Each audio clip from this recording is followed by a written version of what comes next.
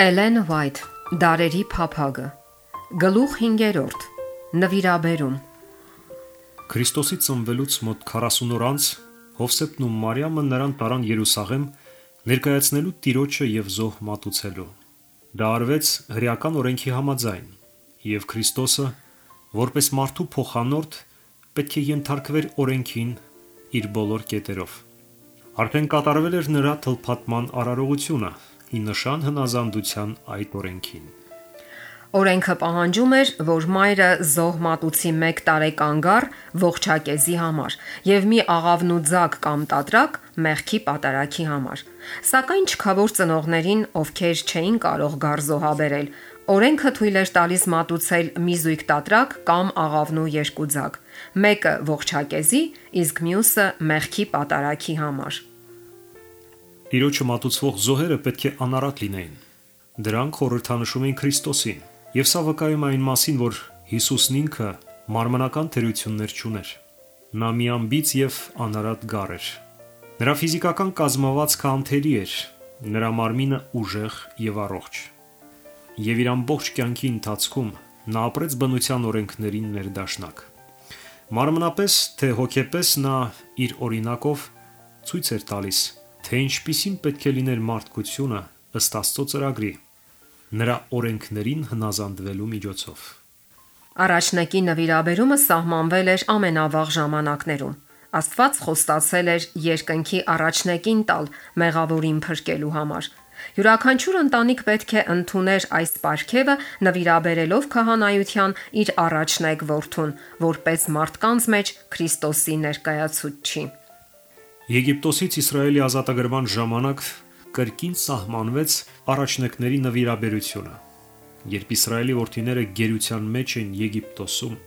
Տերը Մովսեսին հրամայեց գնալ Եգիպտոսի փարավոնի մոտ եւ ասել. Եհովան այսպես է ասում.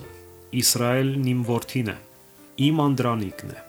եւ քեզ ասում եմ, թող տուր իմ որդին, որ ինձ պաշտի։ Բայց եթե նրան թող տալ չուզես, ահա ես, քո որդին, քո անդրանիկը կսպանեմ։ Մովսեսը հայտնեց լուրը, բայց գոռոզ փարավոնի պատասխանն էր. Եհովան ով է, որ նրա խոսքին լսեմ եւ Իսրայելին թող տամ։ Եհովային չեմ ճանաչում եւ Իսրայելին էլ թող չեմ տալիս։ Հանուն իր ժողովրդի Տերը հրաշքներ եւ նշաններ գործեց, սոսկալի պատուհասներ բերելով փարավոնի վրա։ Վերջում էլ կործանիչ հրեշտակին հանձնարարվեց սպանել եգիպտացիների եւ նրանց անասունների առաջնեկներին։ Որպիսի իսրայելացիները չտուժեն, նրանց կարգադրվեց մորթված գառան արյունից քսել իրենց դռների կողափայտին։ Բոլոր տների վրա պետք է նշան լիներ, որ երբ հրեշտակը գար իր կործանիչ առաքելությամբ, անցներ իսրայելացիների տների վրայով։ Եգիպտոսի ահավոր դատաստանից հետո Տերն ասաց Մովսեսին. Սրբիր ինձ համար ամեն առաջնեկը, թե մարդ, թե անասուն, այն իմն է։ Այն, որ Եգիպտոսի երկրում բոլոր առաջնեկները զարկեցի, Իսրայելի մեջ բոլոր առաջնեկները մարդից մինչև անասուն սրբեցի ինձ համար։ Նրանք իմը պիտի լինեն, ես եմ Եհովան։ Օրանի պաշտամունքը հաստատելուց հետո Տերն ընտրեց Ղևի ցեղը Իսրայելի բոլոր առաջնեկների փոխարեն սրբարանամ ծառայություն կատարելու համար, բայց առաջնեկները այնուամենայնիվ Աստծունն էին համարվում եւ կարող էին հետ գնվել միայն փրկագնի միջոցով։ Դրա համար առաջնեկի նվիրաբերման օրենքը առանձնահատուկ նշանակություն ուներ։ Տիրոջ կողմից Իսրայելի որդիների հրաշալի ազատագրման հիշատակը լինելով հանդերձ, այն միևնույն ժամանակ խորհրդանշում էր մի ավելի մեծ ազատագրում, որ պետք է իրագործեր Աստծո միածին որդին։ Ինչպես դռների կողափայտերին քսված արյունը փրկեց Իսրայելի առաջնեկներին, այնպես էլ Քրիստոսի արյունը զորություն ունի փրկելու աշխարհը։ Ապա որքան ավելի կարևոր նշանակություն ուներ Քրիստոսի նվիրումը։ Բայց քահանան ոչինչ չտեսավ քողի տակ։ Նա չկարդաց դրա հետևում թաքնված խորհուրդը։ Մանուկների նվիրաբերումը սովորական մի արարողություն էր։ Ամեն օր քահանան որպես փրկագին փող էր ստանում, երբ երեխաներին նվիրաբերում էին Տիրոջը։ Օրեցօր նա սովորական գործն էր կատարում, ուշադրություն չդարձնելով ծնողների կամ երեխաների վրա, Եթե ինչ որ կերպ չնկատեր, որ ծնողները հարուստ են կամ բարձրաստիճան։ Հովսեփն ու Մարիամը չքավոր էին, ու երբ նրանք եկան իրենց մանկան հետ, քահանաները տեսան սոսկ մի սովորական կնոջ եւ տղամարդու, ամենահամեստ զգեստներ հագած գալիլեացիների։ Նրանք արտակուստ ոչնչով աչքի չէին ընկնում եւ այնպիսի զոհ մատուցեցին, որ միայն աղքատներն էին բերում։ Քահանան սովորականի պես սկսեց իր պաշտոնական ծիսակատարությունը։ Նա վերցրեց մանկանը իր ձեռքերի վրա եւ բարձրացրեց զոհասեղանի առջև։ Հետո երեխային վերադարձնելով իր մորը, գրանցեց Հիսուս անունը առաջնեկների մատյանում։ Երբ փոքրիկը նրա ձեռքերի մեջ էր, նա չէր էլ ենթադրում, որ դա երկնքի վեհությունն է, փառքի թագավորը։ Քահանան չէր մտածում, որ այս երեխան նա է, ում մասին Մովսեսը գրել է, թե ձեր Տեր Աստվածը մարգարե վեր կկացնի ձեզ համար, ձեր եղբայրների միջից ինձ նման, նրան լսեցեք ամեն բանի համար, ինչ որ խոսի ձեզ։ Նա չիմացավ, որ այս մանուկը նա էր, ում Մովսեսը խնդրել էր ցույց տալ իր փառքը, բայց քահանայի ձեռքերի մեջ մեկն էր ավելի մեծ, քան Մովսեսը, ու երբ նա գրեց երեխայի անունը, չկռահեց, որ գրանցում է այն մեկի անունը, ով հրեաների ամբողջ կրոնական համակարգի հիմքն էր։ Այդ անունը պետք է լիներ այդ համակարգի փլուզման դատավճիռը, որովհետև զոհերի ու պատարակների ողջ համակարգը այսուհետև կորցնելու էր իր իմաստը։ Կերպարը գրեթե հասել էր նախակերպարին, ստվերը իր իսկությանը։ Աստծո փառքը, Շեկինան, հեռացել էր սրբարանից, բայց Բեթլեհեմի մանկան մեջ ծածկված էր այն փառքը, որի առջև խոնարհվում են հրեշտակները։ Այս անգիտակից երեխան այն խոստացված սերմն էր, որին մատնանշում էր առաջին զոհասեղանը Եդեմի դարպասների մոտ։ Սա սելովն էր, հաշտեցնողը, որ Մովսեսին հայտարարել էր իր մասին. Ես եմ, նա, ով առաջնորդել էր Իսրայելին ամպի եւ կրակիսյան մեջ։ Նա, ում մասին վաղուց գուշակել էին տեսանողները, նա բոլոր ազգերի փափագն էր, Դավթի արմատն ու սերունդը, առավոտյան պայծառ աստղը։ Իսրայելի մատյանում գրված այդ անօգնական փոքրիկի անունը, որ նրան մեզ եղբայր էր հռչակում, ընկած մարդկության հույսն էր։ Այդ մանուկը, ում համար փրկագին էին վճարել, նա էր, որ պիտի փրկագին վճարեր իր կյանքով ամբողջ աշխարհի մեղքերի համար։ Նա էր ճշմարիտ մեծ քահանան Աստծո տան վրա, անանցանելի քահանայության գլուխը, Աստծո մեծության աջ կողմը բարձունքներում նստող միջնորդը։ Հոգևոր բաները հոգևորապես են ընկալվում։ Տաճարում Աստծո որդին նվիրաբերվում էր մի գործի, որի համար եկել էր ինքը։ Քահանան նայեց նրան, ինչպես կնայեր ամեն մի երեխայի, ու թեև նա արտասովոր որևէ բան չտեսավ եւ ոչ էլ զգաց, այնուամենայնիվ գտնվեցին մարդիկ, որ մանկան մեջ ճանաչեցին Աստծո որդուն։ Այս դեպքը աննկատ չմնաց։ Եվ ահա Երուսաղեմում մի մարդ կար, որի անունը Սիմեոն էր։ Եվ այս մարդը արդար ու աստվածավախ էր եւ սպասում էր Իսրայելի մխիթարությանը, եւ Սուրբ Հոգի կար նրա վրա, եւ նրան պատգամ էր եղել Սուրբ Հոգուց, որ մահ չի տեսնի, մինչև որ Տիրոջը Քրիստոսին չտեսնի։ Մտնելով տաճար,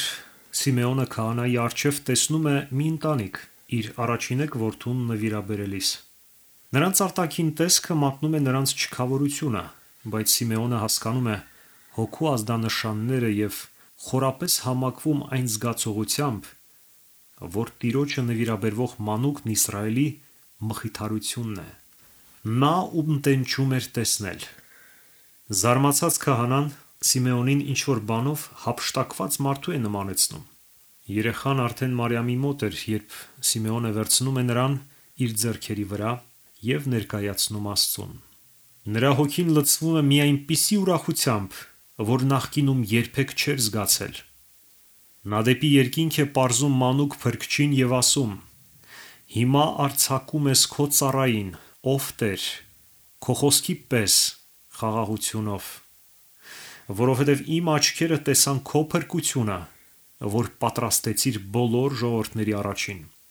լույս հեթանոսներին լուսավորելու և փառք քո Իսրայել ժողովրդի համար։ Մարգարեության հոգի կար Աստծո այս մարդու վրա, եւ մինչ Հովսեփն ու Մարիամը լուռ կանգնած էին, զարմանալով նրա խոսքերի վրա, նա օրհնեց նրանց եւ ասաց Մարիամին. «Ահա այս մանուկը Իսրայելի մեջ շատերի համար ընկնելու եւ կանգնելու եւ հակառակության նշան է, եւ իսկ քո անձով սուր կանցնի, որ շատ սրտերից խորհուրդներ հայտնվեն»։ Աննան նույնպես, որ մի մարգարեուհի էր, ներս մտավ եւ հաստատեց Սիմեոնի վկայությունը Քրիստոսի վերաբերյալ։ Մինչ Սիմեոնը խոսում էր, նրա դեմքը փայլում էր Աստծո փառքով, եւ նա սրտաբուխ երախտագիտություն էր հայտնում, որ արժանացել էր տեսնելու Տեր Քրիստոսին։ Այս համեստ հավատացյալները զուր չէին ուսումնասիրել մարգարեությունները, բայց Իսրայելի քահանաներն ու իշխանավորները չէին քայլում Տիրոջ ճանապարհով, թեև իրենք էլ ունեին մարգարեության թանկագին գրքերը եւ նրանց աչքերը բաց էին տեսնելու կյանքի լույսը։ Այդպես է նաև հիմա։ Այն իրադարձությունները, որոնց վրա կենտրոնացած է ամբողջ երկնքի ուշադրությունը, աննկատելի են մնում կրոնական առաջնորդների եւ Աստծո տան մեջ երկրպագող մարդկանց կողմից։ Մարդիկ ընդունում են Քրիստոսին պատմության մեջ, մինչդեռ երես են դարձնում կենդանի Քրիստոսից։ Քրիստոսին իր խոսքում, որ կոչ է անում ինքնազոհության, Քրիստոսին իդեմս խեղճերի եւ տառապյալների, ովքեր օգնություն են աղերսում, Քրիստոսին արդար գործի մեջ, ում հաճախ աղքատություն, չարչարանք ու նախատինք է ուղեկցում, այսօր էլ նույնքան դժկամորեն են ընդունում, որքան 20 դար առաջ։ Մարիամը խորհում էր Սիմեոնի խորիմաստ ու հեռահար մարգարեության շուրջ։ Երբ նայում էր գրքի երեխային եւ հիշում Բեթլեհեմի հովիվների խոսքերը, նրա սիրտը լցվում էր ցնծագին ուրախությամբ եւ պայծառ հույսերով։ Սիմեոնի բառերը նրա հիշողության մեջ արթնացրին Եսայայի մարգարեական խոսքերը. «Եվ Հեսեի բնից մի շառավիղ է դուրս գալու, եւ մի ընձյուղ է բուսնելու նրա արմատներից, եւ նրա վրա կհանգչի Տիրոջ հոգին, իմաստության եւ հանճարի հոգին, խորհրդի եւ զորության հոգին, գիտության եւ Տիրոջ երկյուղի հոգին, եւ արդարությունը նրա մեջքի գոտին կլինի, եւ ճշմարտությունը նրա երանքի գոտին»։ Խավարում գնացող ժողովուրդը մեծ լույս տեսավ, մահվան ստվերի երկրում բնակվողների վրա լույս ծագեց, որովհետև մեզ համար մի մանուկ ծնվեց, մեծ մի որդի տրվեց, եւ իշխանությունը կլինի նրա ուսի վրա, եւ նրա անունը կկոչվի Սքանչելի, Խորհրդական, Հզոր Աստված, Հավիտենության Հայր, Խաղաղության Իշխան։ Բայց եւ այնպես Մարիամը չհասկացավ Քրիստոսի առաքելությունը։ Սիմեոնը մարգարեացել էր նրա մասին, որպես լույս հեթանոսներին լուսավորելու եւ փառք Իսրայել ժողովրդի համար։ Հրեշտակները հռչակեցին Փրկչի ծնունդը, որպես ուրախության ավետիս բոլոր ժողովուրդների համար։ Աստված ձգտում էր ճշտել հրեաների նեղ պատկերացումները Մեսիայի առաքելության մասին։ Նա ցանկանում էր, որ մարդիկ իր մեջ տեսնեին ոչ միայն Իսրայելի ազատարարին, այլև ամբողջ աշխարհի Փրկչին։ Սակայն դեռ շատ տարիներ պիտի անցնեին, մինչև որ նույնիսկ Հիսուսի մայրը հասկանար նրա առաքելությունը։ Մարիամը անհամբեր սպասում էր, թե երբ է Մեսիան տիրելու Դավթի աթոռին, բայց նա չէր տեսնում այն տառապանքի մկրտությունը, որի միջոցով դա պետք է ձեռք բերվեր։ Սիմեոնը հայտնել էր, որ Մեսիայի ճանապարհը հարթ չի լինելու աշխարհում։ Մարիամին ուղված խոսքերով «Եկ իսկ քո անձով սուր կանցնի» Աստված իր գորովալից գթասրտությամբ Հիսուսի մորն ակնարկում էր այն տանջանքների մասին, որոնք նա արդեն սկսել էր կրել հանուն նրա։ Ահա ասել էր Սիմեոնը. այս մանուկը Իսրայելի մեջ շատերի համար ընկնելու եւ կանգնելու եւ հակառակության նշան է։ Նրանք պետք է ընկնեն նորից բարձրանալու համար։ Մենք պետք է ընկնենք վեմի վրա եւ փշրվենք, որպեսզի կարողանանք բարձրանալ Քրիստոսում։ Եսը պետք է գահանկեց արվի, հպարտությունը խոնարհեցվի։ Եթե ուզում ենք ճանաչել հոգևոր թագավորության փառքը։ Հրեաները չկամեցան ընդունել այն պատիվը, որ ձեռք է բերվում խոնարհության միջոցով, ուստի եւ չընդունեցին իրենց փրկչին, ով հակառակության նշան էր իրենց համար։ Որ շատ սրտերից խորհուրդներ հայտնվեն։ Փրկչի կյանքի լույսի ներքո բացվում են բոլորի սրտերը, սկսած նույնիսկ արարչից մինչև խավարի իշխանը։ Սատանան Աստծուն ներկայացրել էր իբրև եսասեր եւ դաժան, ամեն ինչ պահանջող եւ ոչինչ չտվող մեկի, ով իր արարածներից պահանջում է ծառայել իր սեփական փառքին եւ ոչ մի զոհողություն չի անում նրանց բարօրության համար, բայց Քրիստոսի զոհը մեր առջև բացում է Հոր սիրտը, այն վկայում է, որ Աստված խորհում է մեր մասին խաղաղության խորհուրդները եւ ոչ թե չարության։ Այն ցույց է տալիս, որ թեև Աստված մահու չափ ատում է մեղքը, նրա սերը մեղավորների հանդեպ ավելի զորեղ է, քան մահը։ Հանցն առնելով մեր փրկությունը, նա ոչ մի բան չի խնայի, ինչ որ անհրաժեշտ է իր գործը ավարտելու համար, որքան էլ դա թանկ արժենա։ Մեր փրկության համար էական ոչ մի ճշմարտություն գաղտնի չի պահվել, չի խնայվել ողորմության ոչ մի հրաշք, չի անտեսվել աստվածային ոչ մի միջոց։ Շնորհը տրվում է շնորհի վրա, պարգևը պարգևի։ Երկնքի ամբողջ գանձարանը բաց է նրանց առջև, ում նա ձգտում է փրկել։ Հավաքելով տիեզերքի հարստությունները եւ բացելով անսահման զորության շտեմարանները, նա այդ ամենը տալիս է Քրիստոսի ձեռքը եւ ասում. այս բոլորը մարդու համար են։ Օգտագործիր այս պարգևները համոզելու համար նրան, որ երկրի վրա եւ երկնքում իմ սիրուց ավելի մեծ սեր չկա։ Նա իր մեծագույն երջանկությունը կգտնի ինձ սիրելու մեջ։ Գողգոթայի խաչի վրա դեմառդեմ հանդիպեցին սերն ու եսասիրությունը։ Այստեղ էր դրանց դրսևորման գագաթնակետը։ Քրիստոսն ապրել էր միայն մխիթարելու եւ օրհնելու համար, եւ մատնելով նրան մահվան, Սատանան ցուցադրեց Աստծո նկատմամբ ունեցած իր ողակալ ատելությունը։ Նա ապացուցեց, որ իր ապստամբության իրական նպատակն էր գահանքեց հանել Աստծուն եւ կործանել նրան, ում միջոցով հայտնվում էր Աստծո սերը։ Քրիստոսի կյանքն ու մահը ի հայտ են բերում նաեւ մարդկանց մտքերը։ Մսուրից մինչև խաչ Հիսուսի կյանքը ինքնուրացության եւ չարչարանքներին դիմանալու կոչ էր։ Այն ջերի երես հանեց նաեւ մարդկանց նպատակները։ Հիսուսը եկել էր իր հետ բերելով երկնային ճշմարտությունը, եւ ովքեր լսում էին Սուրբ Հոգու ձայնը, ձգվում էին դեպի նա։ Իսկ նրանք, ովքեր պաշտում էին եսը, մնացին սատանայի իշխանության տակ։ Քրիստոսի հանդեպ ունեցած վերաբերմունքով ամենքը ցույց տվեցին,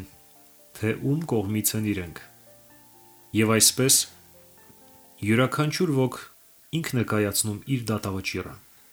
Վերջին դատաստանի օրը կորած ամեն մի հոգի կհասկանա, թե ինչու մերժեց ճշմարտությունը։ Խաչը կներկայացվի եւ մեղքից կուրացած ամեն մի միտք կհասկանա դրա իսկական իմաստը։ Մեղավորները կմերկացվեն Գողգոթայի եւ նրա խորհրդավոր զոհի տեսիլքի առջև։ Չի ընդունվի ոչ մի կեղծ արդարացում։ Մարդկանց դավաճանությունը հանդես կգա իր ողջ նողկալիությամբ։ Մարդիկ կտեսնեն, թե ինչ ընտրություն են կատարել իրենք։ Ճշմարտության եւ մոլորության դարավոր պայքարի բոլոր հարցերը պարզ կդառնան այն ժամանակ։